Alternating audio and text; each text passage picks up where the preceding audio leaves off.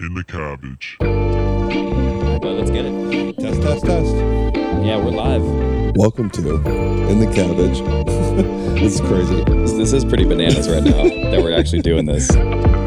I'm Tommy Swain, Andrew Witt. Please subscribe, please listen, please download, like.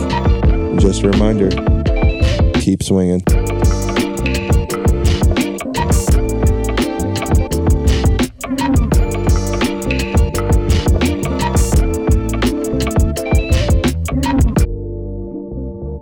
Heyo, welcome back to In the Cabbage. I'm your boy T Swain. To my right or your left, Andrew Witt. What up? What up, y'all? No spider this time.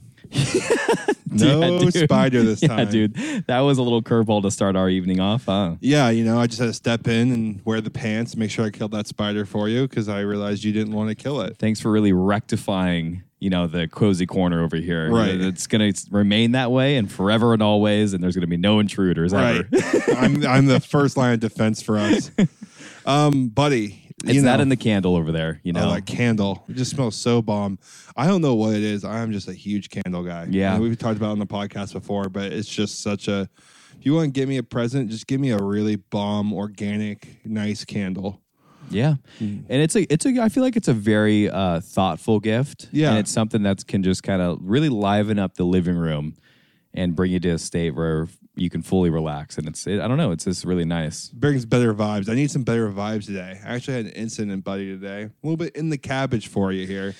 I'm not going to go into I love it. Full detail. I love it. We've been diving in a little bit of into the cabbage stuff more recently, and so let's hear about it, dude. I came across today a friend of mine who had an incident, a health issue, and I kind of witnessed it and had to help out with it, and found myself very inept in the moment.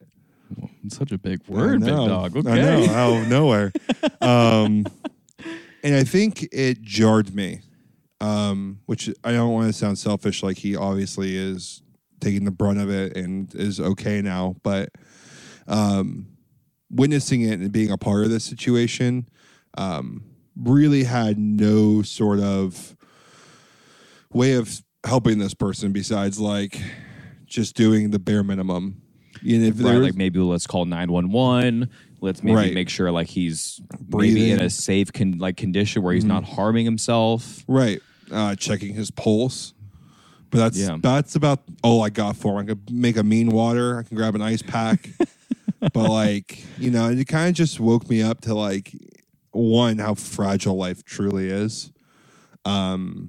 1 minute you can be fully coherent, enjoying something, and the next minute you're could be gone or your life has changed forever. Did you want to disclose the age of this person? Yeah, he's younger. Or he's around my age. Yeah.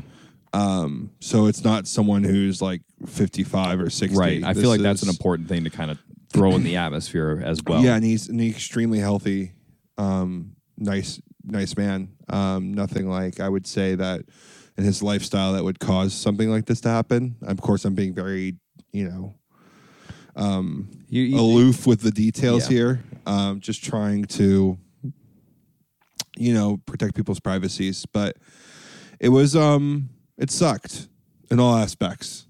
It really, really, truly did. It sucked for him and it sucked for me. Just because, I just if something could have gone worse, I had no way of helping him. And that really bummed me out because I couldn't help. Sure. Besides just being there for somebody genuinely I don't know that well. Sure. I see him twice a week. We talk every day. But we're not it's not like my friend who I've known for years. This is just somebody new. So going through that with somebody that you don't really know super well is also a very strange thing because now you're kind of bonded by some sort of traumatic event. And it's great, I'm happy to help him and happy to be there for him. But it's just, it was just, rough for me as a person to not, deprive myself on helping people. Sure. And being a rock for somebody when they're being aloof and they're, you know, struggling, or when they have health concerns, and there was you just very much like to be someone like, I want to be open with you. Right. Let's sit down and chat. Even if you're struggling about something, whether it's super minute, you know, or it's something that's, you know, it's a physical appearance, it's the way you think about things, whatever it may be, relationships. Mm-hmm. You know, I think that's a good characteristic for anyone to have, but I think you're really good at making that effort towards people, and especially if you're going to be a reoccurring person in their life, in your daily life. And right? I also like sharing. I also like telling somebody what I'm possibly going through. Yeah. Whether it's relationship stuff or the personal. door's open here, you know? Right. And I hopefully that jars them to talk to me and be a bit more descriptive. But even just for people's health issues, if they're struggling, I love to be there for them. And it's just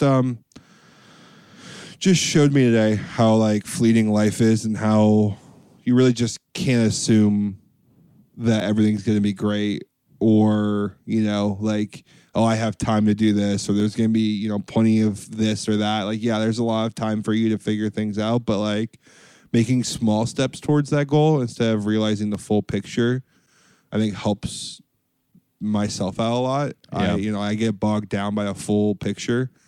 Like, for example, losing weight, like losing whatever amount of weight, 80 pounds for me seems like a huge hill. But like losing 2 pounds a week or 2 pounds every 2 weeks seems more realistic than it does not. But, you know, I don't know. Have you ever been in a situation where, you know, you felt like you didn't have the tools or the understanding? Well, yeah, of course. But I feel like just speaking from experience, I haven't really had anything where it's life-threatening or anything like that, you know? Yeah. I'm sure like plenty of instances for yourself, and you can name, I'm sure you can name a few, but I feel like I went through that a lot when I was coaching quite a bit. Right. Not necessarily to say that I don't have the correct answer, but maybe it's not the answer that they want to hear, and you got to be the bad person. And then maybe you're kind of just like, you know, as a head coach or as the director when I was doing all that stuff, and you kind of just, you don't have anyone to like give you any feedback afterwards. Do you know what I'm saying? Right. So it's very, I just lost so much sleep over it. And that was one of the reasons why. I mean, loved coaching, loved everything that it did for me. For example, I was able to like, you know, become way more personable, I feel like, way more approachable and external, being more comfortable talking in front of people, talking in front of just like 4 or 5 people, because there was a time in my life where I didn't even really like talk in front of my friends like that much, of like, you know, 3, 4, 5 people. Mm-hmm.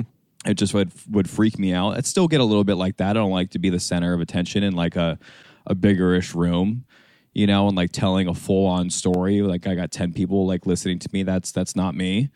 But certainly have grown from that. Mm-hmm. But yeah, just there's a lot of times where you don't get a lot of feedback. You feel a little helpless in that moment because you just like are rattling your brain after you're going back and you're coaching, and they're 15, 14, 17 years old, and you might be talking about volleyball, or you might be talking about life, or you know, how they go about approaching obstacles and like achieving them. And when I look back in my life when I was growing up, I feel like a lot of my coaches tended to be some of the people that I looked up to most at times, you know? Yeah. And I felt like I was bearing that weight a lot. And it was a great weight to bear because, in a sense, you do have that power, right, to like change people's lives. But like, are you doing it correctly? And are you doing it the right way? Or are you reaching just half of the kids that you're coaching? Or are you reaching everyone, or just like a couple? You know? And so, not necessarily to circle back and go in full circle here, never have felt helpless in that moment where it's someone's potentially life on the line of that sort. But it definitely, I felt that when I was coaching quite a bit, and then also talking with parents and, you know, how they're going about school and discipline. And it's just, I feel like it taught me a lot of things to like grow, and then how to like approach my like a philosophy and like sticking by that philosophy. Like, year one, when I was a head coach, had no idea what I was doing really, because I've never really treaded those waters before. So by year like 3, when I was doing it, I felt like I had like something really dialed in, and I knew what to expect. I knew how to I knew how to diffuse a situation without it ever arising. Do you know what I mean? Like I knew I was always like 3 or 4 steps ahead of like all of the possibilities. Right. I'm not getting playing time. I'm not happy. You're pushing too hard. You're not pushing hard enough. You're not doing enough check-ins with like every single player. And so like you kind of learn how to manage all of that. So I think just like anything else, it comes with like a little bit of experience and a choice, and to be like a little bit of, I would say just cognizant of like your decision making and like kind of figuring out what works, what doesn't. And, you know, I feel like, you know, based off of what you're telling me today, it's like you're going to be looking up something, how to help people's lives in a dire situation. Yeah, like I'm going to go like learn CPR now and take some classes, because I don't ever want to be in a situation again where like I can't help. God forbid something goes and turns for the worst. Right. And you're one of like 2, 3 people that are there. That was what happened. Things know? went bad.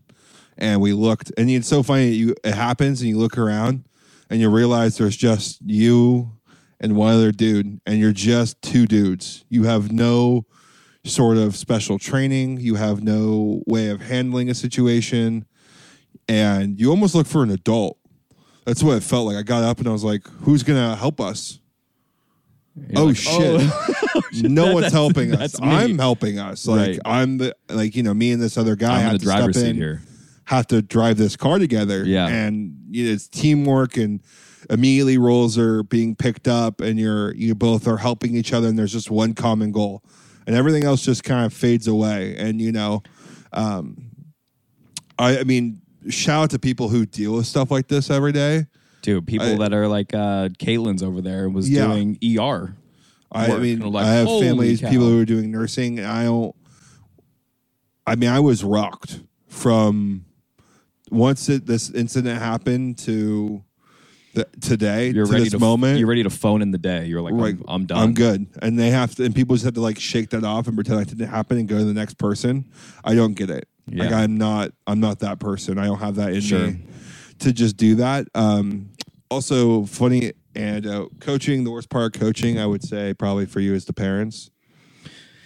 Yeah, I mean, no, yeah, of course, it's the parents. I just don't understand, because I'm not a parent, right? Like I have a dog. Sure. and I know we can make a really loose translation here. I know my dog's faults. Yes. And I'm very aware of my dog's faults. I'm not going to bring my dog to a training camp on good dog behavior and them tell me something like Hendrix has a hard time playing with other dogs. And me going like, you're wrong. You just aren't doing it right. Like, no, I know he does.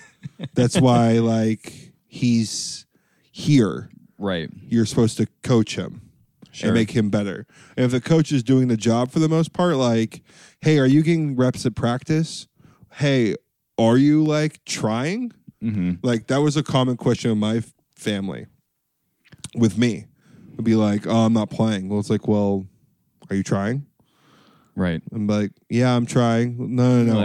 Are you really trying? diving in, having like, Right. Showing at the practice 15, 20 early, getting warmed up, staying after, whatever, weights, doing the extra work that would maybe help you get that playing time. Right. And I didn't even think about that in high school. Like I thought practice is what everyone did, and people were just naturally better than me, or they just like had better coaching, or they're just more talented. I didn't really even think that like maybe if I shot 30 minutes, 40 minutes before practice, it would make a huge difference. and then weightlifted afterwards, even though there was not a scheduled weightlifting time. Sure.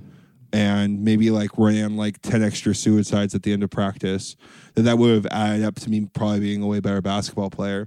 I just, back to like the parent thing, I just don't understand how you see Billy and you go, Billy clearly has no vertical leap.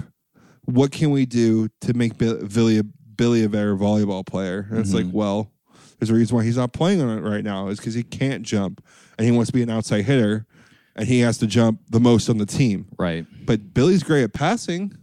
Let's make him libero. Right, but Billy doesn't want to be a libero. It's like, well I don't know what to I don't tell know. you. Then he's going to be, ride the bench as outside then.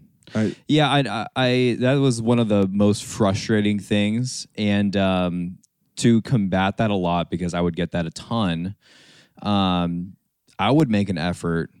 And this is something I think that I'm sure it's going on now, more so than ever because of this, I feel like there's a lot more information out there and accessible for everyone. But if you have a good coach, I feel like a coach will always go out of their way to, even though it might not be the best thing for you, if you want to go and do it, then it's also like it's up to you. It's their decision. It's different for a club versus high school, I feel like, right? If you're paying for the service, which club is, and they want to do something and they already, let's say we're talking about Billy still. He's the fourth outside and there's 1.5 liberos, right? You just carry one libero. Well, it's like, okay, well, can you just be the fourth outside and you're going to get all the reps, but then we can also have you back the libero should anything happen to, the starting libero. And also you can have full capabilities of doing everything as an outsider. You'll train, you'll do all of that. It's very translational. I'll just have you do a couple of drills here and there. So if push comes to shove, we can put you at libero. But here's what I'm going to do. And here's all your traits and physical attributes that you can actually help yourself out in. This is what I need you to get better at. You need to be able to become more athletic. You need to work harder. If you're like not the most athletically gifted, what else can you bring to the table? And I would ask the question to the kid. I think that's great. I never had a coach ask me that once. And so I would have a ton of, not a ton of check-ins. I would make sure once every couple months, I'd be like, I'd pull a guy off to the side. I'd pull a couple guys off to the side every once in a while. And I'd say, hey, come into practice 10 minutes early. I want to have a quick check-in with you.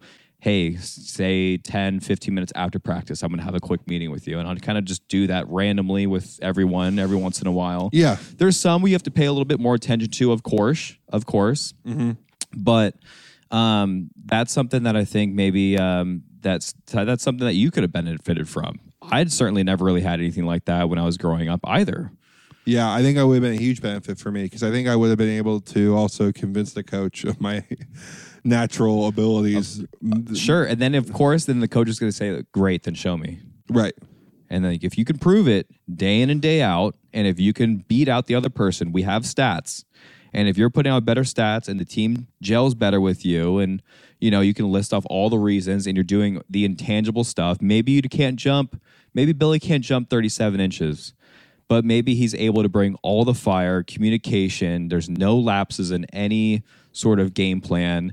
He doesn't make any dumb mistakes. When he gets a bad set, he makes a smart swing, recycles it, whatever. You're able to put those guidelines around a player and how they can mold and work towards a more position and trust. Right.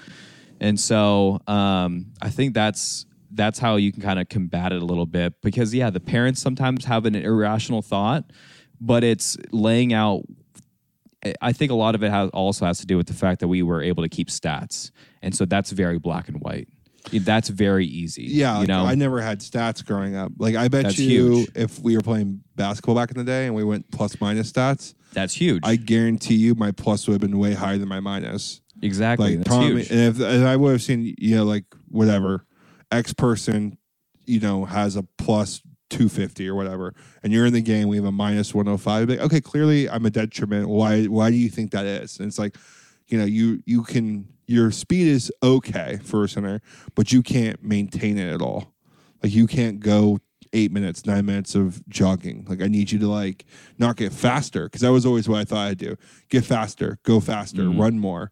It's like, okay, well, you look at Jokic and the man's can't run a lick, but he can do it all day long. Yeah. He played 44 minutes tonight or whatever. And you never saw him walking back really.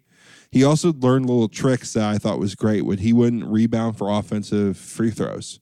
Did you notice that? Yeah, I did notice that. He goes back on the whole other end and just waits. Yeah, And like, that's great. That's one less lap of jogging for a big man. for sure. And like, what's really the Less than a 1% chance you get an offensive board. Right. And sure, if it's crunch time, get your Gotta ass get your ass down there. Yeah. But I just thought, also a tip that I liked from a coach was that never have your parents bring up your issue. You bring it up to me. Yeah.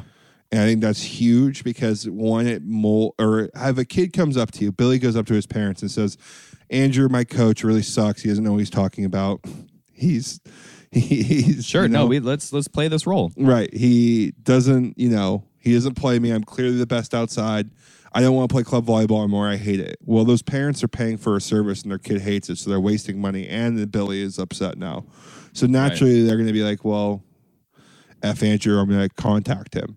What the parents should do, be like, okay, I understand what you're saying. I want you to go talk to Andrew. See, we had rules in place. Right. Where it was at a certain age, if you're whatever, it's 16 years old and above, you can't really have the parents there. Right. And it's a coach to player situation going on. Yeah, okay, after 13 years old, the player still has to be there though. Right. And he or she is driving the conversation. Parents are also listening how this is all going down because I agree, there's like a buffer that's going on. Right. And the middleman is the kid. And if the player, Billy, is not happy about a situation, but maybe the coach is doing everything that he says he's doing everything well. He's putting in all the extra time. He's doing all this stuff to help Billy. But then Billy is saying, I'm still not getting any playing time. Coach just has it out for me. Right.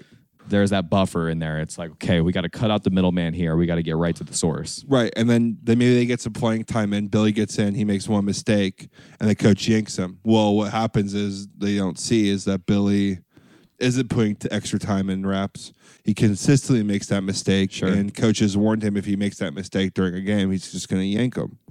And Billy's not translating that. So if you're a parent as well, I think you should have your kid it's good conflict training for a kid too, to like actually have your being assessed as, something needing improvement instead of it being like whitewashed for your parents to handle it, which I always thought was huge. And if any coach actually denies a player from having that one-on-one conversation, then I feel like, it's a loss in both sense. Because there are things that coaches can learn from players. And I feel like maybe that happens more as you get older and you start formulating a lot more clear thoughts. And, if you're like doing that, let's say you're doing it in college, right? And, day in and day out, you're practicing and doing, and you're putting in all the effort and then you're doing all this stuff and then you're still not getting a look. Then it's like, hey, coach, what am I missing here? Because I feel like I'm doing X, Y, and Z. I feel like I'm doing everything that you're telling me to. Mm-hmm. I'm looking at the stats. The stats say I'm like the second best power on the pass on the team. And also I'm like, I'm right there. Like everyone gels with me well. Like, what's going on? And maybe that sheds a little bit of light for the coach's eyes too. Maybe it's something that maybe they didn't think that maybe they don't see everything that's going on. Maybe they don't see, that you're actually putting in all of that work or that it really matters that much or, there's tons of reasons out there. And so I feel like the more that you can get, just like any relationship, right? Get in there and just get real. Just have a quick conversation. Yeah. And just don't take it as, when someone gives you criticism, is that where you're going? Yeah, like if someone gives you real criticism, I think there's two ways to look at it. When you receive criticism, one, you need to see who you're receiving it from. If you're receiving it from a person who doesn't matter in your life, don't take it to heart. I've learned that recently, that criticism from somebody who doesn't matter is just words. Like, don't listen to somebody who has no idea. It's a really fair point. What they're talking about. Yeah. Like if, your brother's talking criticism about your volleyball game, but has never played like a volleyball in his life, like his opinion on volleyball does not matter. Sure. And about your game. So always assess where the criticism is coming from a coach, from your boss, from your friends who you consider like family, or some parents. Assess where the criticism is coming from, and also if the criticism is actually constructive. It's not you suck at passing. Okay, you go with your one-on-one. It's like I see that your passing is struggling coming from the opposite side of the court. Why is that? And it's like, well, I can never see the ball because I'm the blockers or whatever. It's like, well, okay, so that's a position issue. You're in the wrong slot. Sure. You have to be more over the top of the blocker. You might have to look to the left. You can't just look at the ball straight on because you're too small. So you got to look to your left or whatever. I am just talking out my ass, but... No, it's fine. You can also put it in basketball terms as well. Right, like... What if you feel more comfortable going that route? I'm not seeing the court because of, whatever. I'm not reading the defense properly. It's like, well, you can't shoot a mid-range jumper, and every high school team we play in our division runs a 2-3 zone on you. That's right. Let's work on expanding the range a little bit. Let's work on a couple of driving and kicking where the help is coming from. Your passing's great, but when you catch the ball on the free throw line, when we can start breaking down the press, you freeze. Like they're giving you a mid-range jumper, and you're either not talented or quick enough to take it to the hole. So that mid-range jumper needs to be your weapon, sure, or whatever. But just a little. I like that. I have never really thought about it like that. And then also, I think maybe something to add that maybe I'm just going to throw it on out there is listen to the criticism after there's no more emotions in a situation. If you're getting criticism in a highly emotional situation, not going to happen. Right. That's maybe not a good time to take it to heart. Right. Right. You get heated in a situation, argument during a match, during a game. Maybe that's not the greatest time to take the criticism actually to heart because you're still competing or you're still working on something that's going on, that's tangible in the moment. Maybe we can reassess afterwards and then have a debrief, Yeah, I think that's another good point is, you're going to be emotional when someone says you're not doing something correctly. And the other person that's giving the criticism is going to be emotional. So that might be irrational as well. Right. So you just need to let the heat die off and then maybe have a conversation afterwards. Sure. No, I like it. A lot of constructive criticism I can do on myself is some golf we had after this weekend. Let's dive right into that, dude. You played a little Ukaipa tournament this Saturday. Yeah, I did. I'm officially, if people don't know, I'm officially under a swing change. Yeah, I love. Let's put it out there. Let's throw it in the atmosphere. Let's stamp it on this date. You know, I think this Saturday was really the first time you were like, I'm gonna play some golf. I'm gonna try a new swing thought that's going on. Theory. I practice the swing a lot. I need to go to the range and do it more. When you're not going to the range and you're not doing certain things with practice, like swing changes, like you said, are very long and strenuous because you're not able to put those reps in. Sure. So let's try to spell it out for the people in a quick little outline here. What are you trying to do? I stand up when I impact the ball. Mm-hmm. So I extend upwards. Right. I fully extend my arms, and I almost get on my tippy toes to hit the golf ball. And what that does is, one, I lose a lot of distance. I lose all my power in my lower legs and ends up creating a huge slicer cut. Yeah. Which is inconsistent. I've learned how to play with it. And if I'm really standing up on shots, I'm really struggling with it.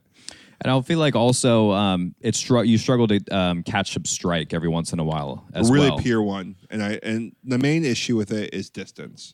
Yeah. And it's not like you're a short hitter by any means, because you would drive it on average, let's call it, if you're driving the ball really well, you're 260 on average, 270 on average. Driving it well, yeah, like 270. Yeah, really well on average. Really well. But I'm usually finding the middle of the fairway. It was a consistent swing for me, but I hit the peak with it. I wasn't going to progress. So what I am trying to do now is when I'm making impact, I'm trying to explode through the ball by rotating my hip outward and hitting down on it and lifting up after impact and fully rotating my bottom half through the golf swing. You're trying to get that belt buckle going a little bit more towards the target instead of towards the golf ball. Mm-hmm. Right? And you're trying to hold my hands off. Yeah, and also get that right shoulder dip going down to the golf ball.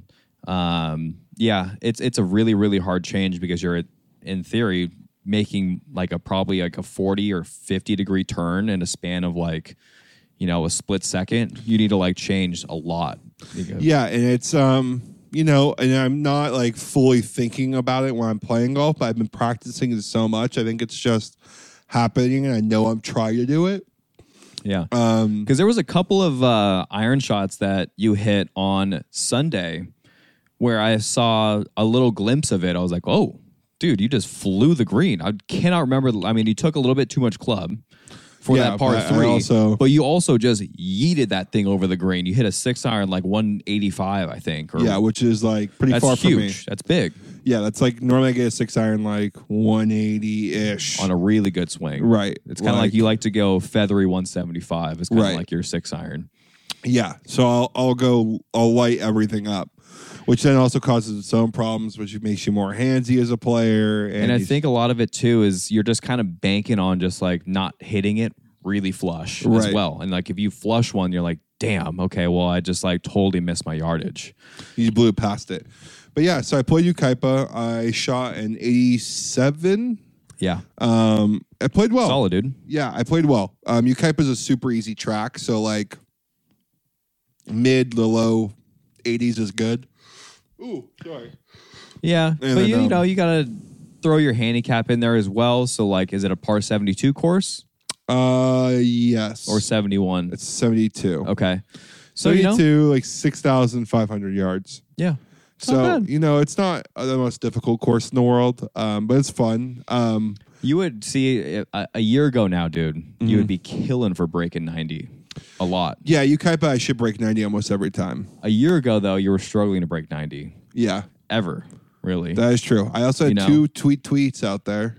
Love that. So I had a little two birdies that helped me out with a couple of doubles I had. That's huge. Basically just bogey golf throughout, a couple pars, a couple birdies. Played pretty well. Had some really great wedges. Driver was cooking. It was more piercing, the fly of the drive, less loopy. And I hit, for the listeners, I hit my ball all the way to Denver.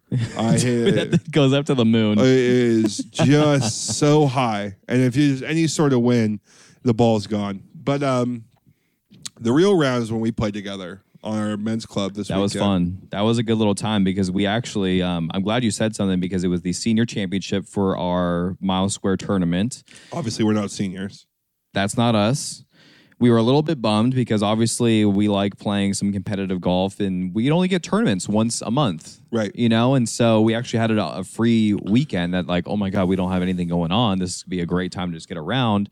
But it's the senior open championship, whatever they call it at the club. So I'm glad you reached out to the board and we're like, hey, like, can we just at least do like, reserve some tee times, maybe make it an individual tournament, something along those lines so we can get out there and play.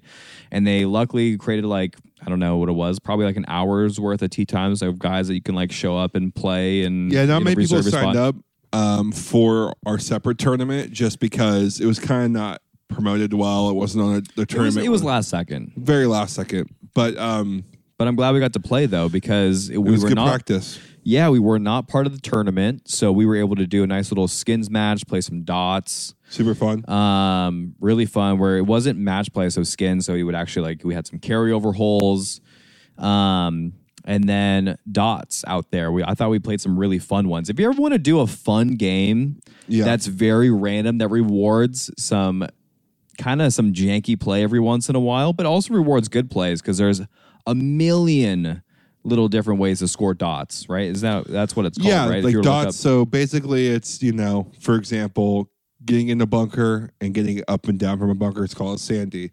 Hitting a tree and making a par, barky. Going into the water. some of these names are all time. Right, going in the water and still making par, sharky. If you hit a really bad drive and you still make par, you can call them the shankies. Right, you're playing from the other fairway. Right, and that's not fair because you live in the shankies. I do. Except this past weekend, though, dude. Yeah, there's also some very applicable ones too. Green and reg. If you hit a fairway, if you're first on the green, longest putt made. You could basically make up just about anything that you want to do. Right, just Google different scenario of dots and golf, and you'll find a bunch. But you're also under a swing change, buddy. And I think you might have found some this weekend. I think I might have, and thank God for my back being just like 92 years old this weekend, because I was hurting and I needed to do something. And obviously you can't back out of the tournament. I was a little bit bummed, like I already paid for it. I'm like, okay, I'm just going to have to do some rehab and just make this thing work. And I just, the back just goes when it wants to. It's just, it comes and goes. I don't know what the dealio is with it, but I got to take care of it more than the rest of everyone, it seems like. But, you really do, which is gotta be infuriating. It's a little, and I did fall out of like my routine for like 2 weeks of like really kind of like stretching, rolling out, like doing all my hip mobility and shit. And that's probably why, because I like went and like did some stuff at my aunt's house and like, picking up a couple of things, doing a couple like bending over things, and it just like sent my back into a frenzy. So like, I fell out of it. So I'm getting back into it and the back's feeling better. But long story short here, I think I kind of found something this weekend, and it's almost in a weird way. I'm been working on a swing change for a long time, and it's something that's something that you are now like approaching into a little bit more, like getting that right shoulder down, getting that that belt buckle facing the target a little bit more, rotating more, staying down on it, compressing the golf ball a little bit more, holding off angles, trying to get less flippy at the bottom. Right. And my little swing thought was, I'm just gonna sit my butt into a chair is my feeling. Right. And then push my weight to my left side at the top of my backswing, and then just rotate and stand up. And like it worked really well. Like I've never hit the golf ball so straight and like far online. And it did not sacrifice any distance at all. No, if anything, maybe like 5 yards. I would maybe. Which is exactly what I need. Like I don't need any, sure, distance is great, but like we're not going out there and playing 7,400 yards, par 70, like the PGA Championship this past weekend at Oak Hill. I don't need that yards. We're going out and playing 6,700, 68, 7,000 is like really long. Right. But like, I just need to be able to hit a 7-iron inbounds. I cannot hit a 7-iron out of bounds, which I do sometimes. Right. I will yank a 7-iron straight out of bounds, and it is the most demoralizing thing. After you hit like a 310 drive. It's terrible. So the consistency of the game needs to get better, and I feel like this little swing thought, I got to keep pressing onwards with it. I definitely want to keep trying with it because I might have found something there. I felt like I was in a good position. My curvature was way down because usually I play like some big slinging draws every once in a while when it gets really out of control, and then my start line is 50 yards right. And if it doesn't come over and, if it doesn't turn over, then I'm just in the boonies, just way away. So I felt like I really was onto something. I drove the ball great. I only lost one drive all day. And usually I lose tons, right? Or I was never really in the trees. I was never really like, I was like in the rough, but I was never like in trouble off the tee very often. Yeah, you weren't like under, under like 40 trees that you try like hit a huge hook out of. So I feel like that in itself is like hitting a fairway for me. Like if I don't have to deal with any tree trouble and the rough's not too bad, that's like hitting a fairway for me. For sure. That's great because then I'm down there and I got wedge in. And it doesn't even matter really. No, not at all. If I'm hitting out of light rough. And also the most impressive part of it was your wedge game was on too.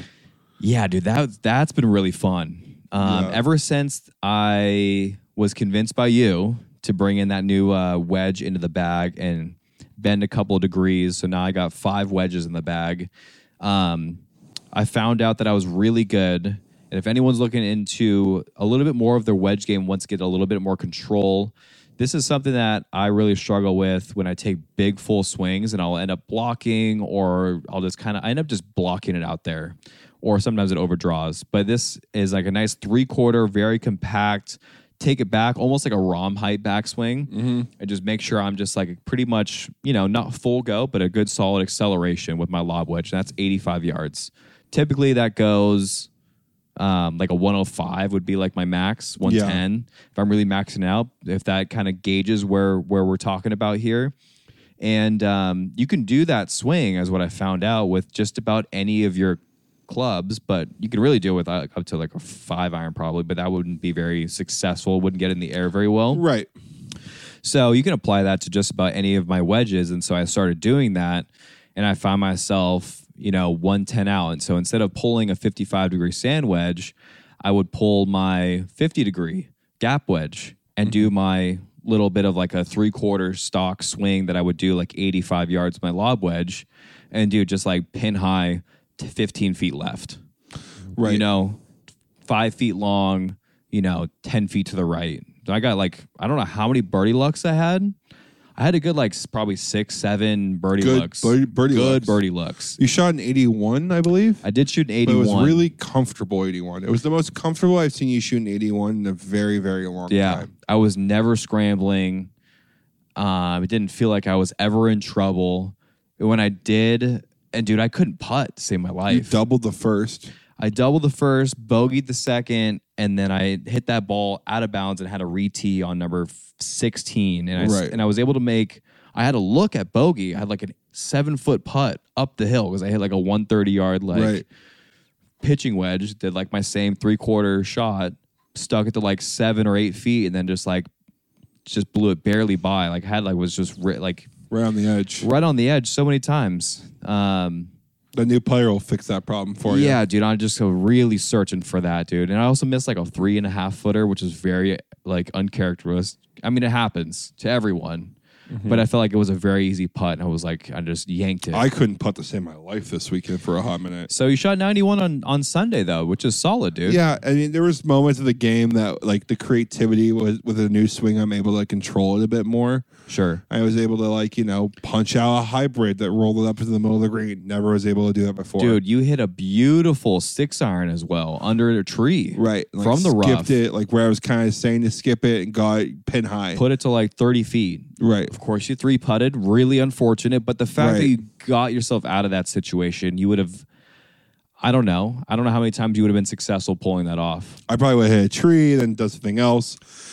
So the swing changes here. And when golf, when this does happen and you love golf, you eventually will, play enough where you're starting to realize your problems. You got to write it out. Yeah. It's not, I have some friends who take lessons, and almost always they tell me like, oh, I gotten worse since I've taken lessons. Like it always is Gets like worse cloudy before the sun starts to shine. Yeah. Like you have to go through the suck phase of golf. You got to do those thunderstorms to see a little rainbow action, Right. And I think a way to eliminate some of these rainbows is VR golf.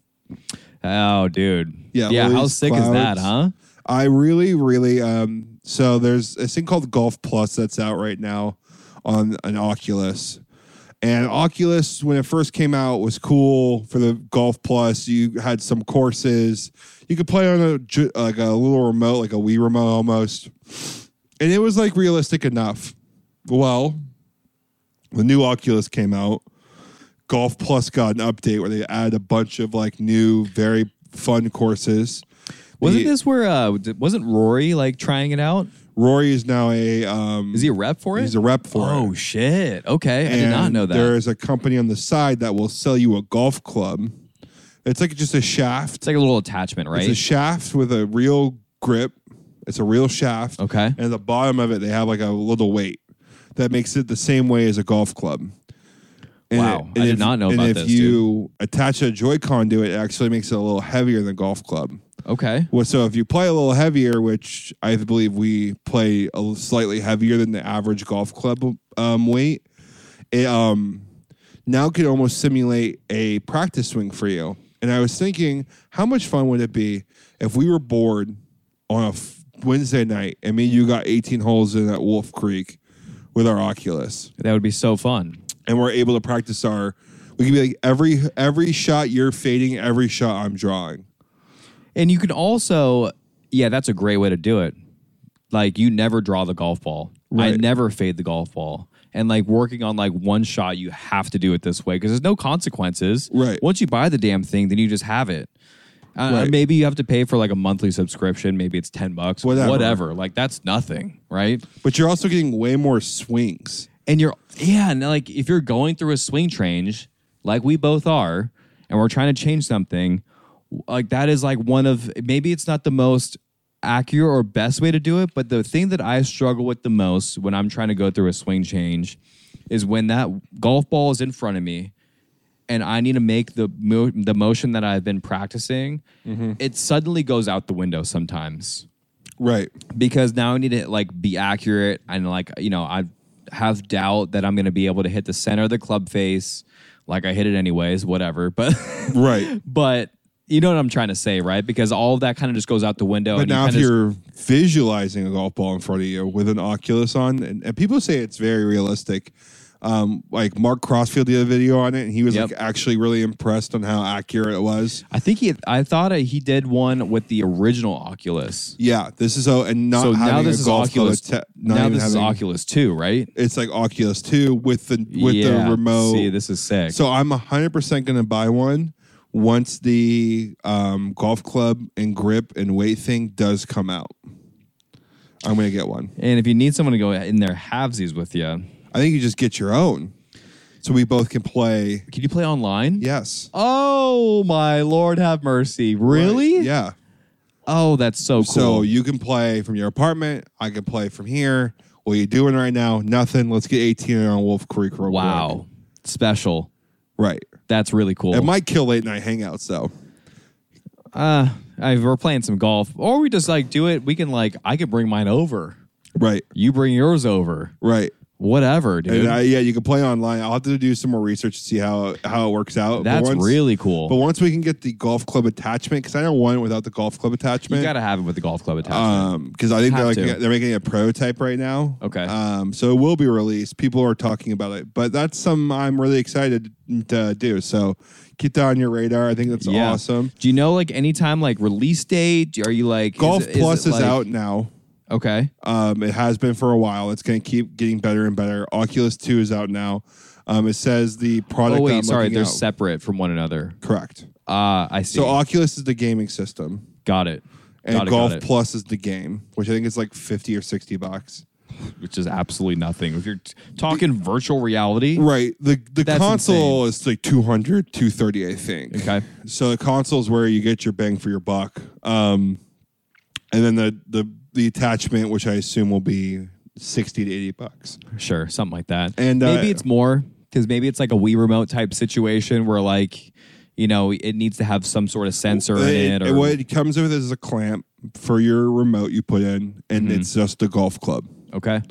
So that's it. Keeping it heavy on the radar, dude. That sounds like such a cool little thing to Just for us to during practice. the week. Maybe we can't make it to the range. Maybe it's raining outside. I don't Right. know. Like there's tons of excuses that you could make up. You know, you just like you obviously can't go to the range at like 10 o'clock at night, and that's usually when we have a little bit of free time to kind of hang out. to practice my game. Sure. Yo, let's go play to 18 at Sawgrass, and let's do best ball, So sick. and just go and play. Maybe you're gonna go on a boys trip, and one of the golf courses is Pinehurst, and you're like, dude, I want to be ready for Pinehurst. I want to know what I'm gonna play, and you can Kind of go a little play bit of a cheat right there. and go get 18 holes in Pinehurst before you go play. You it. can see all the carries. You Right. can see like where the trouble is. There's one fucking pop bunker on 7. Fuck that thing. Just Right. like lay up before it. Right, so you played enough. I think that's awesome. And you know, it was, And you look super cool when you wear that thing too. oh yeah, everyone. I mean, the wife thinks you're so hot. You know, wearing an Oculus. Hey, honey, I'm playing Wolf Creek with Andrew here in 5. I'm in the living room. I'm sure it'll be. You can't come in here right now because you know how you get when Right. you see your boy. When you see your boy in his Oculus, I know you get all hot and bothered. Can't touch me. I'm in another dimension right now, playing Pebble Beach with Andrew. You know what was also awesome with golf this weekend was the PGA Championship was going on. Dude, what an unbelievable tournament. Did you catch a decent amount of it? I caught a good amount Sunday with you when we were playing. I watched the majority on my Yeah. phone then. I watched a lot of intros to it, course breakdowns from Friday, Golf Digest. Those are some of my Dude, you got to favorites. make it a point this coming Father's Day with the US Open. Get yourself locked in for a good 2 days. Yeah, I mean, we're going to have to. You know what you need to do? We just need to watch it together because like you can't record You can't. That's the biggest issue, right? You can't record. Like that's the biggest bummer. That's the biggest letdown because what an awesome tournament it was. I watched a fair amount of it. Like I watched probably like 8 to 10 hours of golf. PGA Championship. Yeah, I think that's awesome. Father's Day weekend, we have our 2-man scramble on Saturday. Great, we can watch some of it then. Yeah, and then Sunday I'll be with the pop, so he'll probably want to watch. I mean, the course itself was amazing, but the big story for me, which I know people are annoyed about talking about, but just for me was Michael Block. Was just such an unreal story. A local guy from Arroyo Chabuco, one of my favorite courses here in Orange County. He's a club pro there. Ends up getting to playing into this tournament somehow. Yeah, he qualifies, goes to the amateur events. Right. Qualifies for the damn thing. What an unbelievable story, dude. Just sensational what the man was able to do out there. 46 years old, only won $75,000, right? Wasn't that it? He's won one tournament at $75,000. Yeah, Michael Rappaport, the golf reporter. For Foreplay Golf. Yeah, asked him, what's the most amount of money you won at a golf tournament? And it was like $75,000 for a club pro amateur tournament that he won. It was like back in 2014, 13 or something like that. Made a cool $245,000 for 15th place or something. And rode his ticket into the next 2024 PGA Championship as well. Secured that thing. And the fans were riding him too the whole way through. Unbelievable. And he had to drain that, he had to also go up and down on 18. Oh my God, what a story. And just drain the 12-footer.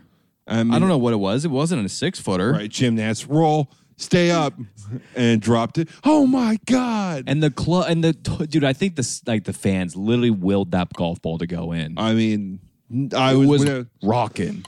It was as rowdy as the Waste Management tournament. It was great to see. People were screaming his last name. It was really, really fun to see. I heard some people in the media. Golf media who I kind of look up to say, not many got annoyed with the story because, what's the point? Why are we hearing about this guy who got 15th place? And I don't think it's the golf that he was exhilarating us with. It was the story. It's the story, man. Everyone dreams. His whole life is golf. He's a PGA Tour teacher. He's a trainer. He charges 150 hours a session. I would say, let's take it back even a little bit. Let's take even a golf enthusiast. Let's call ourselves us. Right. And let's say us, we were able to somehow become really good over the next 15 years, and we put something together, and we qualify for a damn thing. And we're not even a PGA professional. Great he is. That's even better because he's got more of a stake in golf. Yeah. But even a golf just enthusiast that does it as a hobby, that's his. Yeah, he's lucky to call it his job. But that's just such a mountain to climb over, and it's the pinnacle of golf. And you get to play at the PGA Championship, and you get to compete.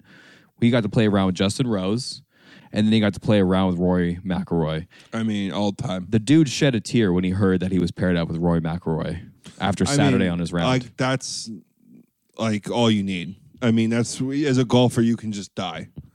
You legitimately can just hang up your golf clubs and never play another round of golf. You kind of peaked. Oh, and by the way, he also just dunked one in for a hole-in-one, and Rory McIlroy goes over there and gives him a big old bear hug. Yeah, all time from Rory to be understanding of in that moment. I mean, the man really just never takes an L. Even when he's supposed to, he just doesn't do it. I just don't think it's possible for Rory to have... He is a political machine. He is exactly what you want to see out of the PGA Tour. That's why he's on the board. That's why he's a major spokesperson. And there's a reason for that. Is the man is just a true character of humility. He really, really does bring it. And I think what better way to just have Michael Block paired with Rory. Right. Just sensational, really. It was all time. The course was amazing. I think it was one of my favorite courses to visually look at and watch people play.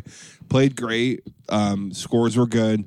I just wish there was more heat at the end of a golf tournament for me. That's exactly it. That's what we're missing right now. There's not a lot of nail-biting tournaments last year was unbelievable, dude. It was the most sudden deaths. It was the most like one-shot victories, I think, in like the last like 30 or 40 years. Gonna butcher that number, but it was obscene. I remember seeing it. They were commentating it all the time, and like it just kept happening week after week after week. And we're missing a little bit of that. I feel Which is sad because you can't really help it if the player's playing out of his mind. It is, but I always wonder what do they do when Tiger was just dominating these people by 10 or 15 strokes. Is it just because he was so electric to watch? Like, how is somebody this good dominating that way? Brooks got the win. Congratulations, Brooks. It was cool to he's a hell of a player right now, dude. Yeah, see him play like that again. Past Rory McIlroy for most majors. That's tough for Rory. He's the 7th player since like the Open Shot era to get to have 5 majors. I mean, he's a hell of a player, and it's unfortunate Liv won. The man's got 8 PGA Tour wins, and 5 of them are majors. Baller. I mean, he knows how to play majors. He knows how to play majors, and maybe he does. To me, he gives off the appearance of I don't really give 2 shits. Right. But it's just golf. We're not really athletes. But when he gets down to it, and again, it's major time, he really buckles in and really shows up. The dude is like I forgot how good he was, and he really put it on display on Sunday. Heard a funny story from Barstool Sports. They had an interview with Brooks after the tournament, and they asked him, in the swing documentary. Yeah.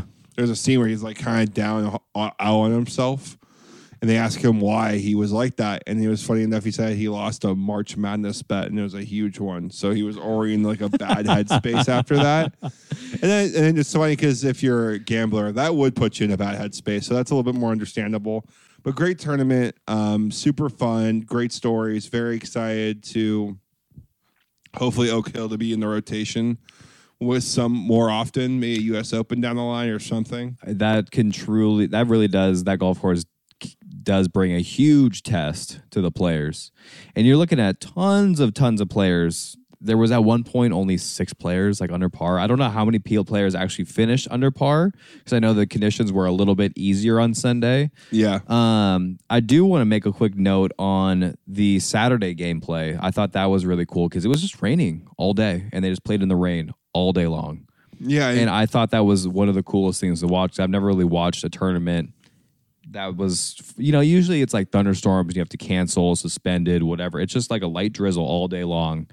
And they just have to play in it. I thought the conditions were extremely difficult and windy, rainy. I've just never really watched a tournament when it's been like in those conditions. Right. Normally they just call it. It looked really challenging. Broke a lot of players, and I get that. Talking about broken players, Laker basketball is officially over as of tonight. Yeesh. Lost game 4 to the Nuggets. Bittersweet in a lot of ways. Like, I don't have to watch us keep losing and my hopes and dreams die slowly. Also, just, because if we won game 4, I got to give it to the Nuggets. We're not winning that game. We're not winning this. We're not rattling off 4 games in a row. There's no chance. If we would have kept going after our second half motivation, maybe blew them out by 20, I would have thought, maybe we found something there with Tristan Thompson. I think the lineup at the end of the game should have been 80, Tristan Thompson, Hachimura, Austin Reeves, LeBron, and bring Lonnie Walker in the run point. Yeah. And just let Schroeder's playing great D. We're just not a well-built team. What drove me absolutely nuts in game 4 was the fact that we came out in the second half and Schroeder was running and taking all of the shots. And I'm like, what the hell just happened? What did we talk about in halftime? What was our game plan coming out? If it's not LeBron, because he absolutely erupted in the first half and just man played possessed. And I get it. You can't I'm saying I don't think that a young player in his prime could maybe do that every single time or at will. It's a long game. And he's taking he's taking a lot of force and a lot of physicality. He's not like Steph Curry where he can just do that all game long. And he's older. Yeah, he's banging in the paint. But like, let's not have Schroeder hit like floaters and pull up jumpers. Like, if he gets a pull up three and he needs to take it, there's 7 seconds or less on the shot clock, Or he's open. and he's open, great, fire away. But like, if we're running pick and rolls with Schroeder, and we're not going to AD, and I get it. I know AD only had like 14 points, but like, you got to go to your superstar. If it's Like, not why? LeBron, Why was it always a screen and roll? Why are we not giving AD the ball on the block? Ever. and he can shoot from 17 feet. He's like a 50% field goal shooter. Once this should be the offense. We're not scoring. LeBron's tired. AD on the block. Everyone cut off with AD. Yeah. And AD then on the great. block. And then like, then you can sub him out if he gets tired. Tristan Thompson comes back in, brings back a ton of energy because the man was Tristan played great. he was awesome. And I was wondering why he wasn't like, we didn't go to that more. And then I know Rui was also balling out as well. Like, why didn't we go to him? Yeah. Like, why didn't we go to like, it was just didn't These adjustments should have been made either in game 2. it just didn't make it was any just sense to me. And I was really, It was just too late. yeah, but like, we played great. And then like, we got to know that Schroeder is the 5th option on the floor. Right. Schroeder, I don't mind Schroeder. I don't mind him either. He's like, he's Playing great for, sorry. Keep No, going. you're good. Playing from where he was playing from, he was playing great defense. He was hitting threes. I don't like him passing open shots because he's a good enough shooter to shoot that. But I agree. Shooter is not your option 1, 2, or 3. He's like No. 4 or 5 on that. So now I'm ride or die with the Heat all day right now. I can't stand Jokic's brothers at all. Jokic's brothers. He has 2 brothers, and they're fucking goons. Are they in the stands? I've never even they're like seen in the them. stands. They were heckling Jack Nicklaus on the way out. Jack Nicklaus basically has dementia at this point. They've been Jesus. kicked out of games before for fighting. Really? They're like douchey. They're always drunk. They're tied up. They're just goons. And I've never seen any seen anything yeah, like that. so you got to check out Jokic's brothers at games. They've been historically like bad presses. They also like try to fight an NBA player because they push Jokic. They're just not good dudes. Okay. So I'm again. Ride or die Heat. Yeah, I'm loving the Cinderella story. It's unbelievable what they're doing over there. So I'm all gung ho on the Heat, and Right. as you know, you hate the Celtics. I hate the Celtics. Right. Don't Can't want have to the Celtics. Don't want to see them win. I hope they get swept And tomorrow. I don't want to see the Nuggets either. I don't really care about Jokic and these guys, so Yeah. screw them. I do like the way he plays, and so take the brothers out of the equation, and let's just talk basketball. Jokic is an unbelievable basketball player, so Yeah, Jokic is all-time talent. He's super fun to watch. he deserves a ring. So, Yeah, that's fine too. I get that. but let's just Jimmy Butler, dude, Unreal. man's a dog, As and a dog in also them. they just have like 7 undrafted players that are playing on that team right now. They all just fit in the system super well. I watched some press conferences after the Laker game to figure out what LeBron and AD were going to say. It didn't sound great that LeBron was coming back. It sounded more like retirement. He's like, I got a lot of things I need to think about this offseason. Normally LeBron's very quick to be like, yeah, I'll see you guys next season. But it seemed like I did not see that. he was taking a step slower. And I wouldn't be surprised if he retires and does that strategically. So if his son gets drafted, LeBron gets a full year off for his body to recoup. And whenever his son gets drafted, he gets just assigned the veteran minimum with that team. And every team's taking that deal. Yeah, No one's saying no to 40-year-old jersey LeBron sales James. alone. Jersey sales alone just helps you out. You think LeBron can help you on the bench? Right. LeBron's no longer a first option. That's very clear. And he shouldn't even really be your second option. LeBron should be your third option. And it's hard when you're that because you got to be more of a shooter. If he can't shoot, then we got issues. But like the Lakers need a number 1 option. They need, in this offseason, he can play one. He can play Aaron Gordon on a team easily. all but day the long. man still got it. He just dropped like 40 points. He still has it. I just don't think he can no longer carry a team throughout a season. You're gonna need DeRozan. You're gonna need a Butler. AD is a great Robin. He's not a Batman. I love AD. Everyone's shitting on AD, this and that. I don't think the Lakers go through AD, and they don't want to because I know for a fact if AD caught the ball in the block and they were going to ride or die with AD, he would be fine on scoring. But that's not what they want to do. LeBron needs to be third option. AD needs to be number 2, which means we need to find number 1 option in the offseason. And it's not going to be Austin Reeves. It's not Rui. We need to find like DeMar DeRozan. We need to get like Sure. We need to get like an elite shooter or a point guard who can absolutely facilitate. I don't want Kyrie. Where are we going to find that cash, though? Yeah, that's another thing. Right. I mean, we only have 2 players signed right now, which is LeBron and AD for a huge cap space at Okay. 80 mil. So I guess we can see where this all comes from, but I agree with you. Mm-hmm. I didn't know that LeBron might be hanging it up. It sounded like I didn't know that he was talking about retiring. We'll see. Because all leading up to this, he was always talking about staying in the league, making sure that he wants to play with Bronny, and then like Well, what the cool thing is now he can watch Bronny's college season. He can train Bronny.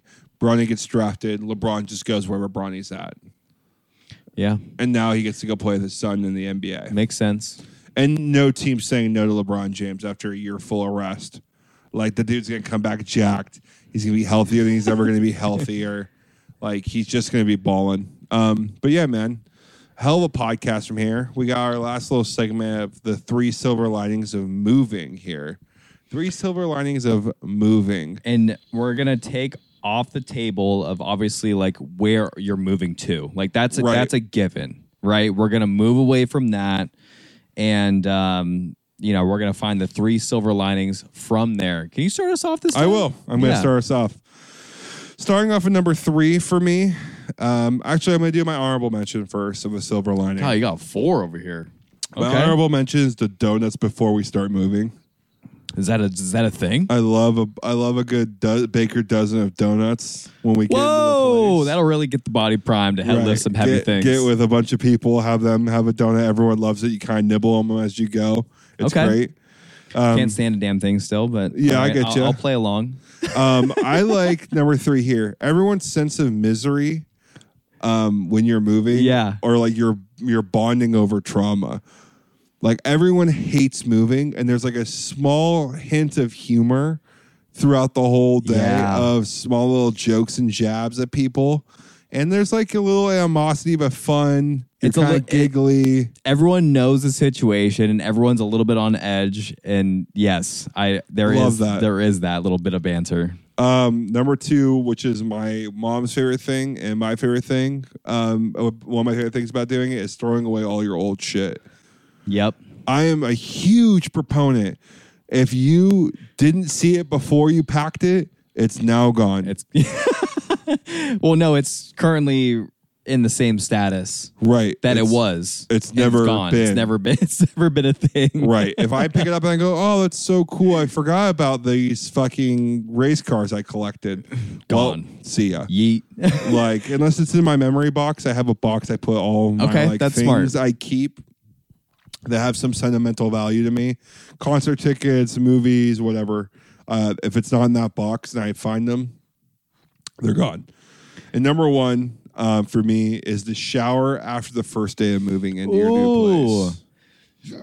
That's a great one right there, dude. Once you're you don't sleep better. You get your new bed set up, everything, all the boxes are in the house. You just pray to God. 1, you got to have a good shower head. You probably bring your old shower head with you. I'm already on that. I have people coming in. My dad's helping me set up a new shower head. There you go. He's taking out the whatever it is inside the shower head, that like water regulator. There's like a water regulator in your shower head. Yeah, you take that bitch He right takes on it out of out. there. Yeah. And it slaps. It's like Niagara Falls come out of there. Yeah. And I just always love that feeling of having your bed on the floor with boxes in the house and everyone's kind of gone and you and your wife are just exhausted and you both get to go take a shower and you come back to bed and you're like, oh, it's so nice. And you kind of wake up and you forget you're in your new place. I love it. It's great. That's a great feeling right there, dude. Mm-hmm. I thought we'd actually have very similar lists, but we don't. Right. So I love that. Yet again, here we are. Number 3 for me is the same number 3 for you, though.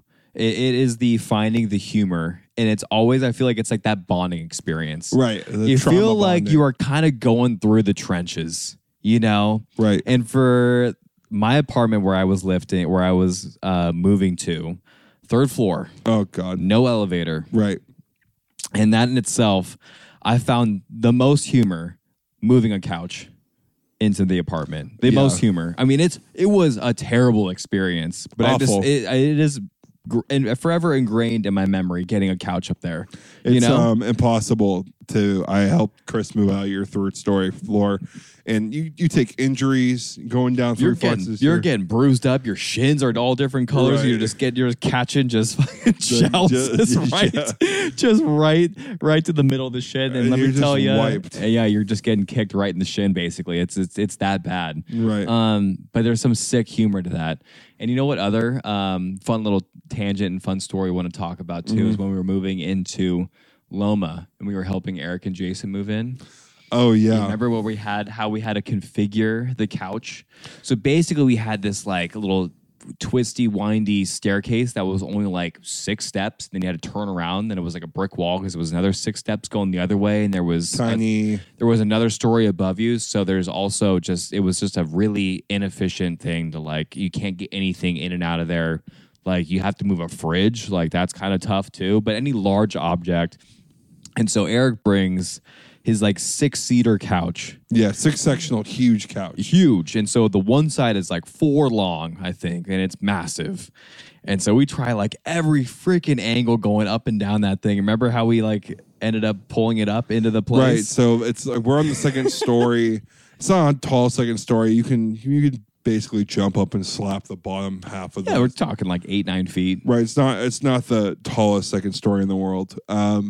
And it's all open air, and it's like a quad. The apartment building is built like you're in a gladiator stadium, where there's like a quad. You look out. The weirdest apartment building ever. And you basically, me and you stood at the bottom of it and passed this couch up to 2 other people on the 2nd floor who pulled it up and rested it on the rail while we ran up the stairs and we all pulled the couch in from the rail. Yep. Oh my God, that was so fun. Stuff. So yes, that is my number 3 for me.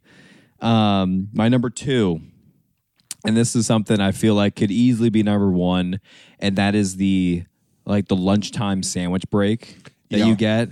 That is just all time. Yeah. Like for me, like you get halfway and then you're like getting into your new place and you get like, I always get like Jersey Mike's delivered. Mm-hmm. And that's our thing. We get Jersey Mike's, you get like a Sprite or like a Gatorade, and you're always, this is another thing too, you're always moving in the summer. Never moving in the winter. Yeah, I don't know why it is. You're right. Always moving in the summer. And so, and like the AC is like not quite working yet, but like you just sit down on the carpet or the wood floor or like a little table you have or whatever, and you just like chill out. And like mostly everyone just talks about nothing actually in those given moments. But like it's that like calm before the second half of the storm, but you're like, we're halfway there. You're almost wrapping it up. Yeah. And that sandwich just hits really hard. Uh-huh.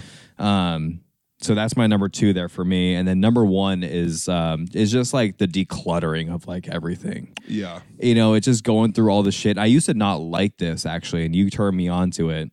And it's just like, all the stuff that you like thought you like lost, you're coming up on like all your like your, this memory, whatever, great, but then it's also in the trash. And then you're just like, I don't understand like how you like can acquire so much shit in like 2 or 3 years, like when you're living in a place. I'm not talking about throwing photos away that mean something. I'm talking like you just the mundane weird things that you collect. Just knickknacks. Yeah. Right. And you're just like, why? And then you're like, oh, I don't really know what this is. And you just kind of keep it. But yeah, buddy. So I've become much more cognizant of like purchasing. I've been trying to like, help Katie, and us as a team. Like, let's like, what is that really doing? Like, why do we need to buy that? So, right. Anyways, that's my number 1 because it's also a little bit more of a we don't need that. We don't need to buy that, and it's one of those things. I feel like it's kind of a good life lesson or, minimalist. I keep saying I would love to be a minimalist whenever I move, but like let's be honest, that's not going to happen. Not going to happen. No. Not with our wives. No. Awesome pod, buddy. Beautiful stuff. Shout out to the normal crew here, Jake for all our thumbnails, Madison for helping us out with social, and our new editor here, Devin Feldman. Hit him up on Instagram. They're all going to be shouted out on the podcast and on the description of these videos. You got anything for the people? Little update for you all. I backed out of Red Dead Redemption 2. You backed out? Can't get into it. Yeah, it's a lot. It's a lot. I don't have enough time. Not going to do it. But because also the other reason is the new Zelda Tears of the Kingdom just came out. So yeah, I'm jumping off the train. Red Dead 2. I didn't provide any updates for you all because I, quite frankly, didn't really get anywhere, and it wasn't really dragging me in. It was too much. To wait, if I had 10 hours or 15 hours a week to play, I'm all in. Right. Because that would be, all the time in the world. But updates. I think it's the Oculus 2. Oculus 2 and Zelda. Yeah. That's where we're going to be headed. So updates coming your way. Good stuff here tonight, buddy. Good shout outs. Another hell of a podcast, dude. That's what I got for the people. Like, comment, subscribe. Yeah, you guys know the drill. You guys know what's going on here. Just a reminder, we're in the cabbage, and keep swinging.